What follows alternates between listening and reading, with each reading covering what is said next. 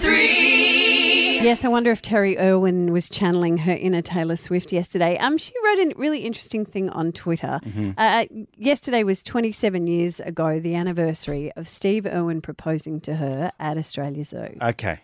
And as we all know, despite how many people and women's magazines want to pair her with Russell Crowe or that guy who works at Australia Zoo, Wes. He got bitten on the bum by Graham the crocodile. Right, I've researched it, obviously. Right, clearly. And over the years, people have tried to pair her with various other individuals. But really, she has said that she had her one true love and that she doesn't want anyone else. So the quote that she's written is, "Life is constantly changing. Love is forever." I'm really conflicted about this because I think that people go in with the best intentions when they're in love, but people fall out of love. So that is why our divorce rate is so high, because people fall out of love and then they move on to the next thing. For her, she was clearly in love with Steve Irwin. The one love of her life, the big love of her life. Yeah, but I think some people are lucky enough to have one true love, but the rest of us aren't. I'm going to try and not get myself in trouble here, and not just with my wife, because we're approaching 30 years of marriage this year. Yeah. And I would say that absolutely, life changes a great deal. And we've been through that couple of things with my time out and with financial stresses. And now we're coming into the other big jumping point where you look at each other again, which is when you become empty nesters.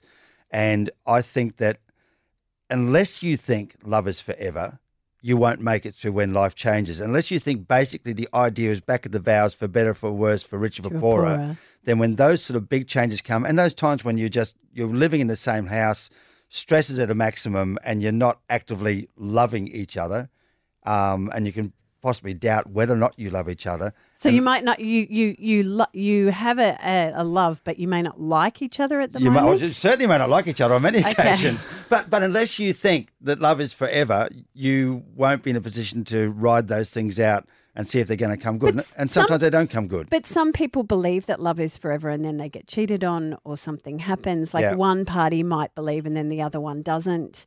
I mean, for me with my husband, Sean, absolutely. Like I will never have another relationship like that ever again in my life. Does that mean that I won't re-partner? At the moment, absolutely not. Yeah. But, he will always stay in my heart. I don't know, 32230973. Do you think love is forever, legitimately, based on your own experiences with relationships? Julie of Greenbank, what do you reckon? Good morning, guys.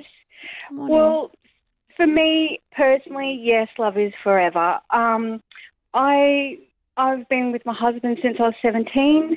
We've been married 24 years. This year we'll be together 28.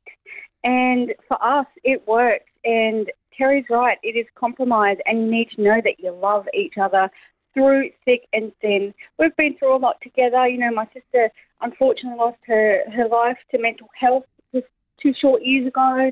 We're going through stuff now, but we were there for each other. And unless you're there for each other and you really, really want to work at it, it's not going to work. So personally for me, I've found my love for the rest of my life. You are so lucky, Julie. You really are. And I feel blessed, and I have 2 beautiful boys, and, we have each other, and we know at the end of the day, if we've had a very hard day or whatever, we sit at the table, we talk about it, and it works for us. Some people aren't so lucky, but I can't look past that I have found my love forever. And you found him early, didn't you? You snatched him up before anyone could get to him. I did, and at the Cullen Vale of all places. Classy, Julie, classy. How many great love stories have started at the Cullen Vale? Too many. Hayley of Eaton's Hill, what do you think? Do you think love is forever? Absolutely. I know I'm probably younger than some of the other people calling through. I've only been married for 8 years this year, but, like when I was 15, I had a boyfriend and he passed away when we were in school. And, I still love him, and my husband, like you, Robin, with Sean, he's my great love. I loved my boyfriend in high school, and, I'm sure I have the ability, and you too, Robin, have the ability and will love again, and you will be in love again, and that will last forever.